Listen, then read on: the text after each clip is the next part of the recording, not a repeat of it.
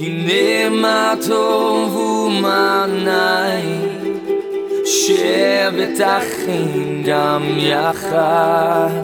הנה מה טוב, הנה מה טוב, לילה לילה לילה לילה לילה.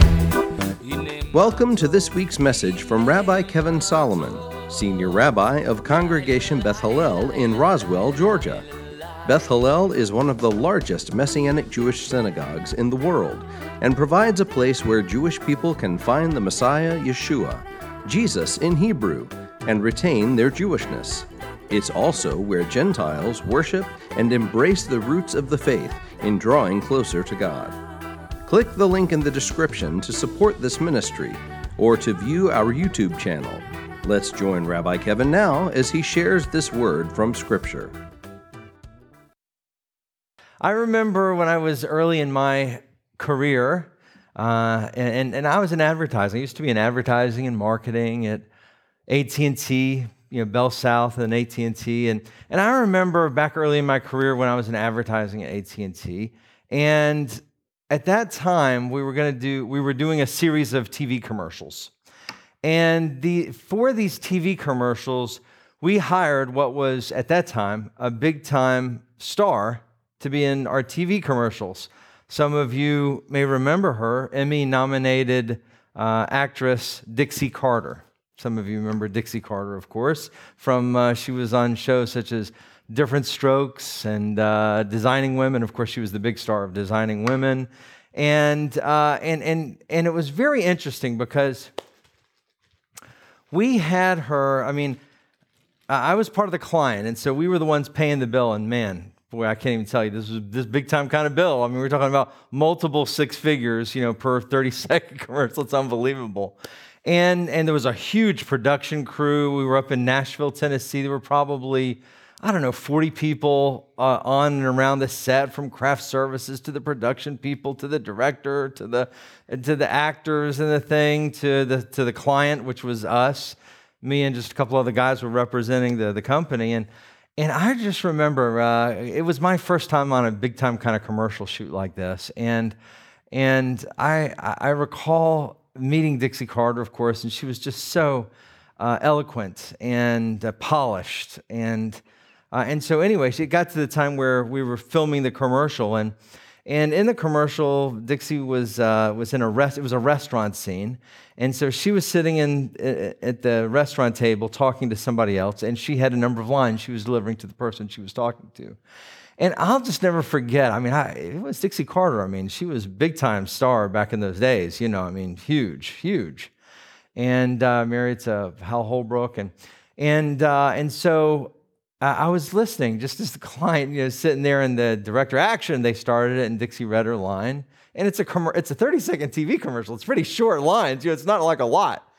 And so I thought, wow, when she gave her lines, sitting there at that table at the restaurant, all the cameras around and stuff, I thought, wow, that was amazing. That little line, but she just was able to turn it on like that. And I was so impressed. And then they said, okay, cut. And they said, okay, we're going to take it from a different angle, and say a different angle, did more or less the same thing. And then at one point, she said, I tell you what, she said to the director, Ron, just keep the camera rolling. I'm going to give you a few different options to use, and you can just pick which one you like best. And he said, okay, Miss Dixie, roll it, action. Okay, and they started again. And then she gave the same line, but it was the same line, completely different than she had given before. And it was so amazing and believable. And I thought, I just kind of was like, oh man, I'm just watching. I thought, that is really good. And then she paused, the camera was still rolling, and then she gave the exact same lines, but in a completely different way. And I thought, oh my gosh, that is so good. Oh my gosh, that is so good, but it's so different. And she did that like 5 or 6 times, just going, and by the end of it, I sat back and I thought, wow, you know what? I learned something today, because these actors and actresses that are, man, there's a real skill, because it was so impressive how she would just do it over and over again, but but all different. But yet it was amazing every time, and how she could just turn it on like that to be able to deliver these lines in such a believable way, but different way. I was so very impressed with that. And so I'm just sitting there, and then we finish up shooting for the day. And it was the first day of shooting. We were shooting for a week up in Nashville. And I was very impressed. I mean, this is a big-time star, Emmy nominated, the whole thing, major league actress. And I was then even impressed at watching her in her action doing it. And so we finished up the day. And of course, most of the crew kind of went on their own way. But as the client, we brought Dixie back to the hotel, the Vanderbilt in Nashville. And of course, and so it was myself, one other client that was working for the company, and then there was the director and the producer and Dixie. We were all there at the hotel, dropping Dixie off for the evening at her hotel. It was, of course, a fancy hotel in Nashville, probably the fanciest hotel in Nashville. Very nice. And so we were there, and we dropped her off, and we said, "Okay, Miss Dixie, we'll see you tomorrow. You'll be picked up at this time." And she said, "Well, where are you gentlemen going?" She had a wonderful, beautiful Southern accent. Some of you remember. Where are you gentlemen going? Where are you guys going? And we said, "Oh, well, Dixie, we're going to our hotel. We're at the Hampton Inn." You understand that the company doesn't, allow us to, as employees, we can't stay here. We were staying at the Hampton. We can't. The company won't reimburse. And she said, "What?" And she said, "Well, we'll just have none of that." And she said, "Just follow me, please." And we're like, "What?" And so there she walks, and she leads us to the front desk of the Vanderbilt. And she says to the attendant, "Can you please bring the general manager out here, please?" And the front desk person, of course, you recognize she's a big star. I was like, "Yes, ma'am." And we're waiting back. The general manager, I'll never forget, the general manager came out.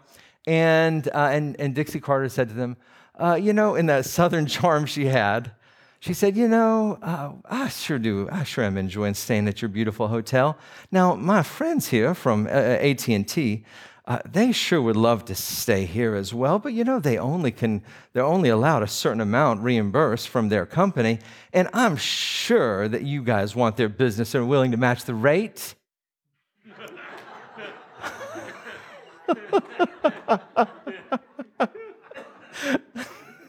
I was just watching, and I'm like going, "What?"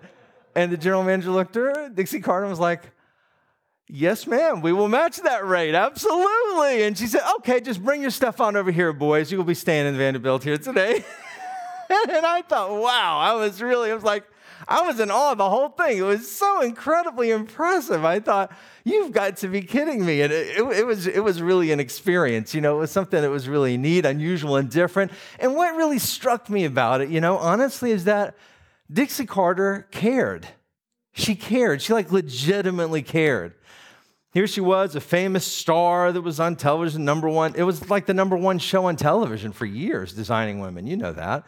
And but she cared. I mean, this was off camera. She was getting her money. Trust me, she didn't need us for anything. She was getting paid, but she cared. Although she was a star and seemingly bigger than life, she cared about us. And that really spoke to me and said something to me about her, and it was very, very impressive, and it touched me and moved me.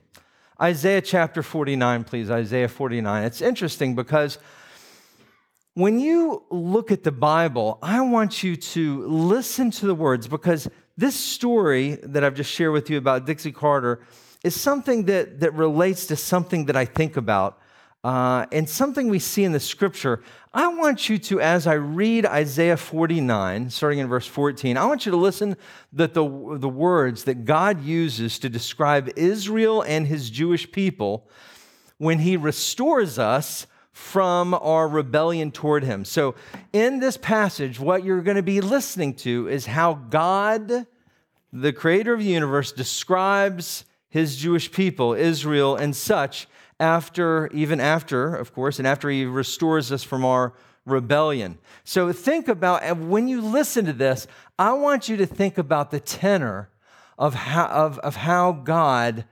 feels about us and about people and about the Jewish people, but just how he cares. Isaiah 49, verse 14.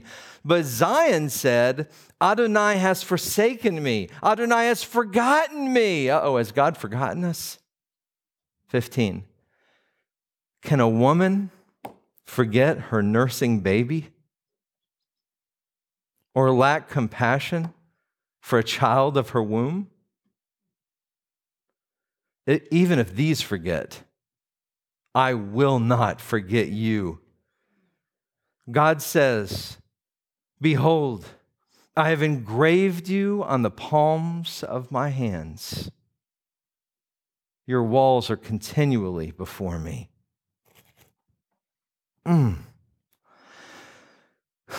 Now, yes, friends, this describes a people group, but people are comprised of individual persons.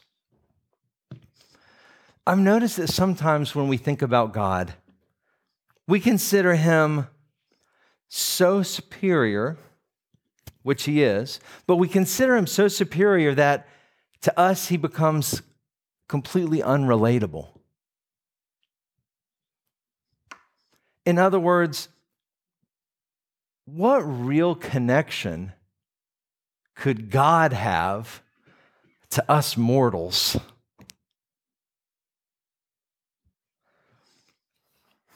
Then, perhaps we consider that in heaven, we'll be worshiping him. And that's very true, much like we did today.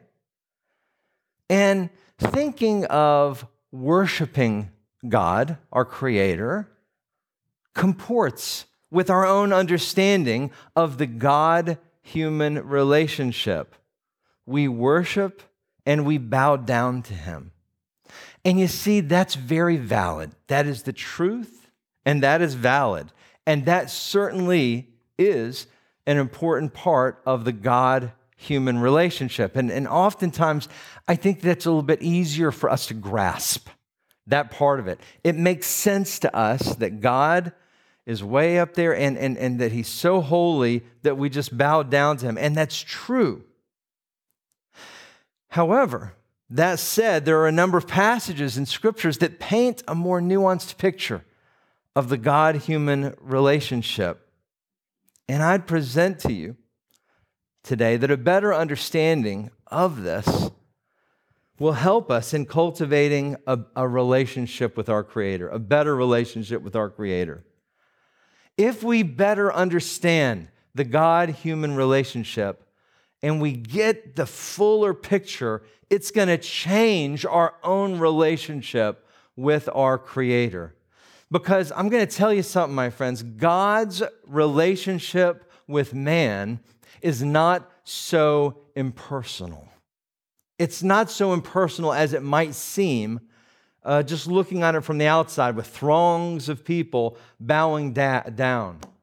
God does not look at us merely as a number. God does not look at us as a number at all, in fact. The only number that he probably knows about us is the hairs of our head, right? The very hairs of our head. Think about this for a minute. Think about what it said in Isaiah chapter 49. Regardless of who he's speaking of, in this case, he's speaking of the Jewish people, but regardless who he's speaking of, the God of creation says that he has engraved a people on the palm of his hand. Man, Achim v'achayot, brothers and sisters, that is unbelievable. The scripture says he cares for us more than a nursing mother does her baby. That's what he thinks of you. That's what he thinks of you. That's how he feels. It's incredibly intimate. It's incredibly intimate. And it's even more intimate and unbelievable and disbelievable when you understand that we were coming out of rebellion. We were coming out of rebellion. It's hard enough to understand the God of creation loving us if we're really good. I mean, why would he even care about us as individuals? There's so many, and he created everything and could start all over, snapped his finger, do nothing. But how much even more so, because the whole point of Isaiah 49 is it's when Israel and the Jewish people are coming out of shaking our fists in God's face, no less, already, out of rebellion. And then he says these intimate things about how he loves us. It's unbelievable. This is not a picture of a faceless, uncaring God that is indifferent to the human condition.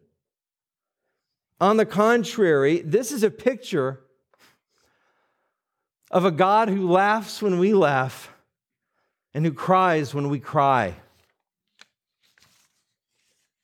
Matthew 26. Another one of my favorite passages that really conveys this point in a very visceral way, truly, and intimate way, is in the Garden of Gethsemane. The Garden of Gethsemane is unbelievable. It's an amazing place. I'll take you there this October. Susan's been with me. Cindy's been with me to the Garden of Gethsemane. Others of you here have been with me. It's unbelievable. I'm taking a tour this October. It's a special place that still exists. Okay, Yeshua had just partaken of the Last Supper, which was, of course, a Passover Seder. And within hours, he would be crucified. This is right here at the pinnacle of the whole story, the pinnacle of almost the whole story of time, really. And so within hours, he would be crucified. But first, to prepare, Yeshua went to pray in the Garden of Gethsemane. And his prayer is relevant and important, and what all happens thereafter is important, but I want to focus on a different part of that story. Verse 36, then Yeshua comes with them to a place called Gethsemane, and he tells the disciples, sit here while I go over there and pray. And he took along Peter and Zebedee's two sons, and he began to be sorrowful and troubled. Then he tells them, my soul is deeply grieved, even to the point of death. Stay here and keep watch with me. How interesting. Have you ever thought, why? Why? It's not like he needed guards or something. Stay here. Keep watch with me. Other translations quote Yeshua's asking his closest friends to tarry with him. Tarry with him. Stay, or remain. What is that? In the Greek, the word is menate, to abide with. He's asking them, abide with me. Keep watch, stay with me. Menate. It's interesting because why does Yeshua even care that his closest disciples abide with him at this point? Really? But you see, in this, my friends, we see the nature of God in that although he's clearly, unequivocally, undeniably a superior being, he cares for you. He cares for us. But also, he relates to us in a way that reveals the heart of God is one of great tenderness towards us. See, that's different, right? It's different than how many people perceive God as being way up there and just having very little to do with down here and my life in particular, your life in particular. It's just not the way it is. Why does he even care? And you see it even more as the story goes on. Matthew 26, verse 40 says, then he comes to the disciples. He's been praying. He goes back to them. And what does he find them? Oh, you know what it is. Oy, Gevalt. They're sleeping. Then he comes to the disciples and finds them sleeping, and he tells Peter, so couldn't you keep watch with me for 1 hour? Yeah. Yeshua so clearly cared. Honestly, when I read that, he seems even hurt. It seems like it seems like he's thinking, God does so very much for you, right? And yet, here were the guys, and they just weren't making that extra effort, it seems. It's like Yeshua knew what he was about to do. He was about to be on a tree of sacrifice for them. All that he had taught them, all he had done for them. And man, they couldn't even hang with him there. It's hard. It's only hard. It seems like for him that's hurtful. It's only hurtful if he cares. Because he doesn't need them there.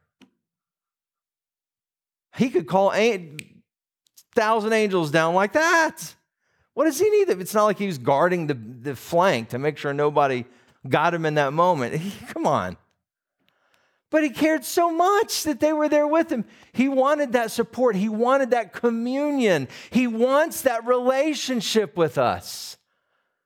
He wants that relationship with us. Why? Man, honestly, you got me. That's a good question. I think when we get to heaven, that's probably one of my questions. Which reminds me of the psalmist, right? What is man that you're mindful of him? What is man that you're mindful? The psalmist had the same question, Bob. Why do you even care?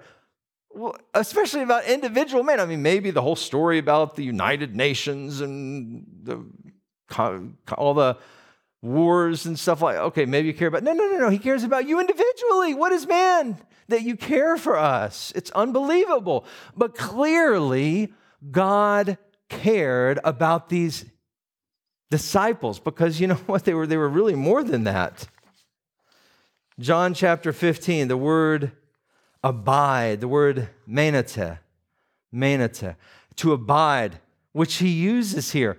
When he says, stay with me, menete in Greek, is to abide with me. It's really more than just stay here. There's a deeper word, there's a deeper richness that's in the text here. And it's the same word in the Greek that's used in John, where Yeshua says in verse 4, abide in me, and I will abide in you. It's the same word. The branch cannot itself produce fruit unless it abides on the vine. Likewise, you cannot produce fruit unless you abide in me. Skipping down to verse 9. Just as the Father has loved me, I have also loved you. Abide in my love. If you keep my commandments, you will abide in my love, just as I have kept my Father's commandments and abide in his love. These things I have spoken to you so that my joy may be in you and your joy may be full. Wow, this is very deep. See, Yeshua is asking for us to abide in him, to stay, to wait, to endure. But here in John, Yeshua also tells us that he will abide in us. So he will wait, stay with us, endure with you. That's awesome. Wow. The abiding goes both ways.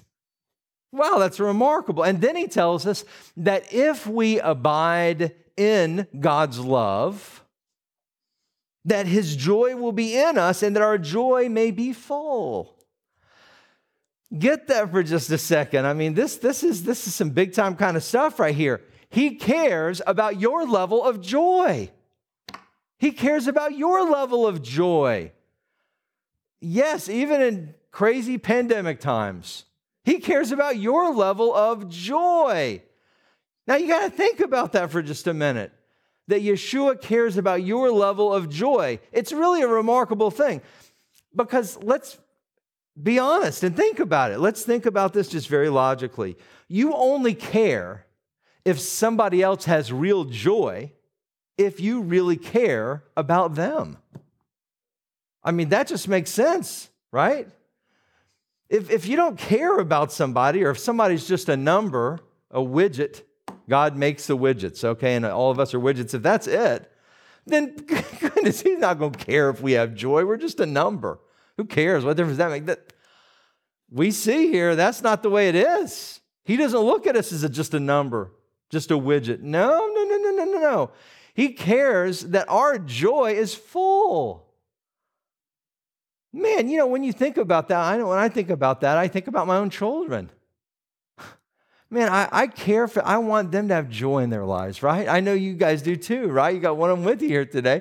You want their joy to be full. And why do you want their joy to be full? Because you love them so much, right? You really care for them. I mean, that's how God is about us. He cares for us individually. It's unbelievable. It's really amazing. We're not some pawn that the gods have on a board to play with. No, he abides in us.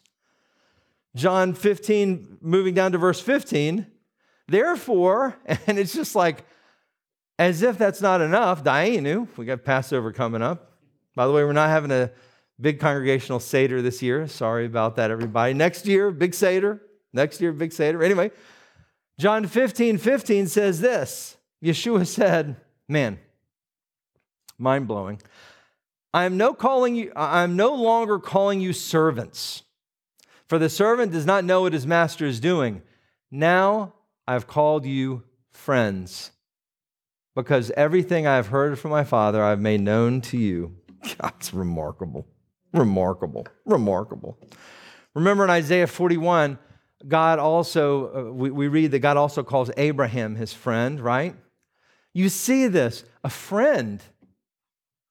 I mean, I get the going and bowing down, and I get that from Revelation, right? We read about that in Revelation. I get that. I get the going and bowing down at the throne, and all of us, throngs of millions of people, every knee shall bow. I get that. I mean, that makes some intuitive sense, right? This is the God of creation, the creator of everything that is, the creator of the universe. It makes sense. You bow and you worship, right? Holy, holy, holy is the Lord God Almighty, who was and is to come. That makes sense. But him calling me friend? No. That very much does not make sense to me, honestly. But this is how it is. This is the nature of God. It's amazing. It's so humbling. It's like, whoo, boy. It makes me feel just, man, it should convict you a little bit, shouldn't it? Like, wow, what an honor. What an honor. And you see time after time after time in scriptures that's the way God feels about that. Remember in John chapter 11 when Lazarus dies. Lazarus was one of his friends. And the scripture says that Yeshua cares so much about not only Lazarus, he knew he was resurrecting Lazarus, but the pain that Lazarus' family felt when Lazarus had died. He saw that pain. Have you ever grieved? I know I have. Man, I tell you what, sometimes I still get messed up about my mom. A lot of you knew my mom, so I'll be honest with you. Sometimes I'm still messed up with that. It's hard. Grieving's tough. But Yeshua knows. Yeshua understands, and he cares.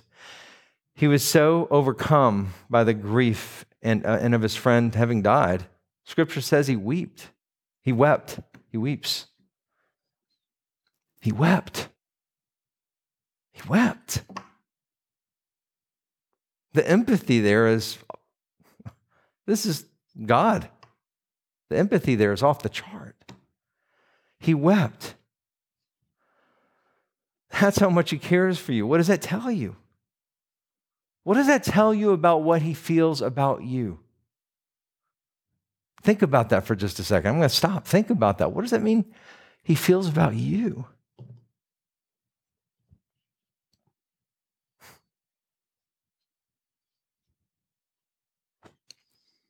But what does that also tell you about how you should treat him?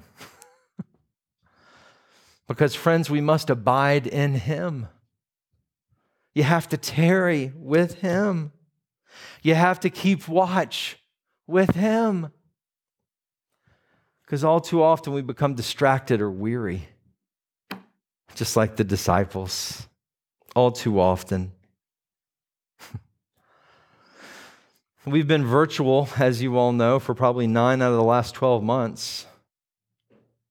Have you remained faithful to God and his commands, or have you faded a little bit? Do things have to be on your terms, or will you abide with God regardless of if you're on a mountaintop or if you're in the Garden of Gethsemane? Whether you're in the synagogue or at home. Whether you have a mask on or not.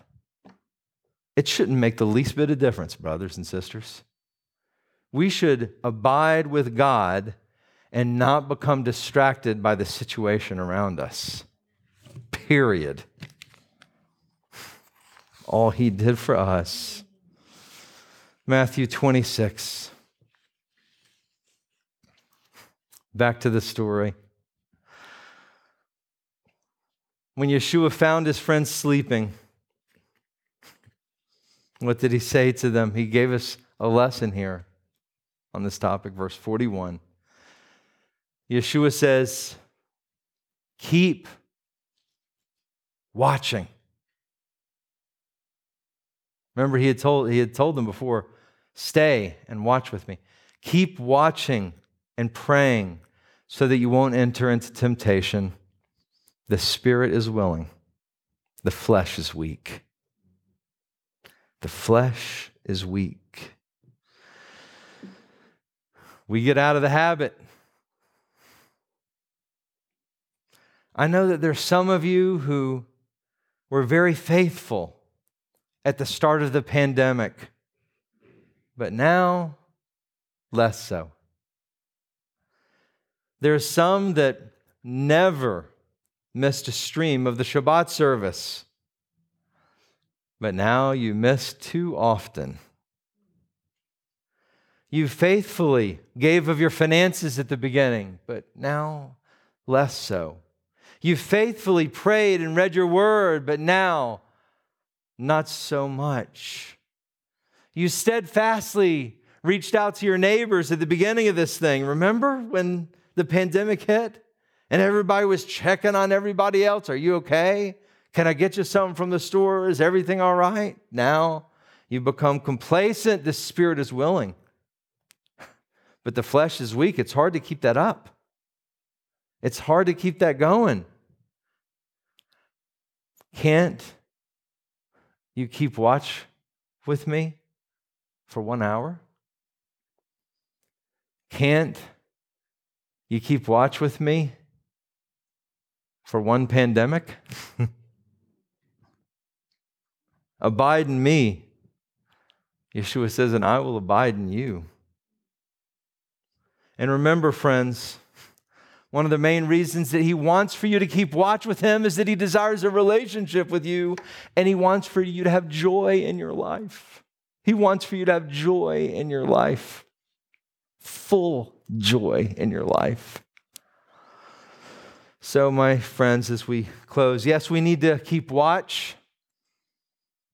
And you know, when I think of keep watch sometimes, Bruce, I think of where the scriptures tell us to keep watch and to be alert eschatologically for Yeshua's return in Mark chapter 13. But I'm talking about something different. I'm talking about it in a different way. I'm asking for you to keep watch, to tarry with Yeshua, to abide with Yeshua, not to become complacent or weary. The spirit is willing, but the flesh is weak. To abide with him as you would a best friend. He's given his life for you. To understand that he feels for you as someone he cares about personally. He cares about you personally. So much so that he's asking for you to abide with him now, to keep watch with your friend. Don't go to sleep spiritually, beloved. The title of my message is Keep Watch. Yeah, let's bow our heads. Thank you, Lord. I want to ask if there's anybody who's here who's never said a prayer to receive Yeshua into your heart. If you're here and you've never committed your life to God, but you would like to, wherever you are, just lift your hand and we'll have a simple prayer together. If you've never said that prayer to receive Yeshua into your heart, but you'd like to. And if you're watching online or listening on the podcast and you've never said a prayer to receive Yeshua into your heart, repeat this prayer after me. Dear God, I ask Yeshua to come into my heart. I believe that he's risen again, sitting at your right hand. Please forgive me of my sins, God. I'm sorry. I'll live the rest of my days for you. Thank you, God. In Yeshua's name, if you said that prayer for the first time, please send us an email or give us a call. We'd love to just celebrate with you. For everybody else who's watching and who's here today, my prayer is that you are to keep watch. To keep watch, to stay steadfast with him, but also to realize the intimacy that you have with the Lord. It's interesting because as the psalmist earlier sang, dance with me, lover of my soul. I thought when they started singing that, I thought, wow, that really relates to the message. Why? Because when you dance with somebody and it's the lover of your soul, that's even a different picture than merely bowing down, which again, we're going to do. It's important. We worship God for sure. But it's not just bowing down, but it's that intimacy that when you dance with someone, right? That's a relationship that is different. You know, that's a very close, that's a loving, caring, mutual relationship, abiding with each other. So maybe you guys can just do a little bit of dance with me just for a minute, and then we'll close out our service here today. But just let the Lord speak to you on an intimate, personal level as you consider that he's the lover of your soul.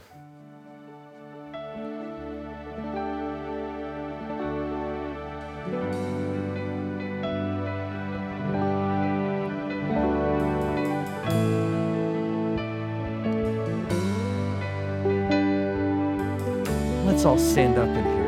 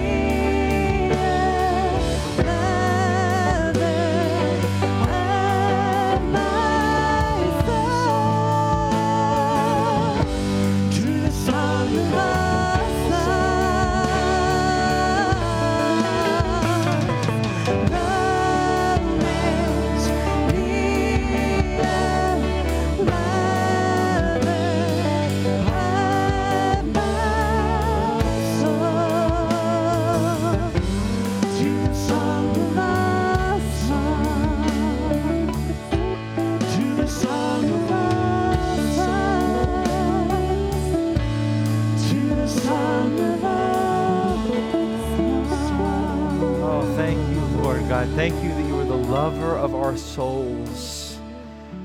Oh, Lord God, and so we desire to be close to you, Lord, and we thank you, God.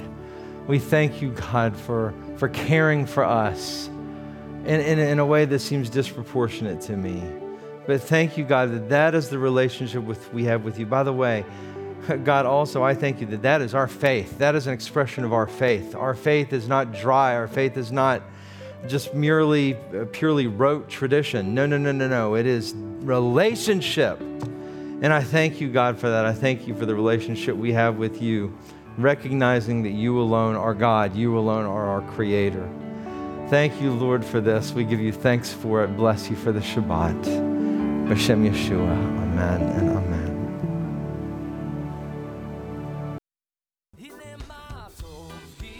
Thank you for listening to this week's message from Rabbi Kevin. Please like, subscribe, and share this link with a friend.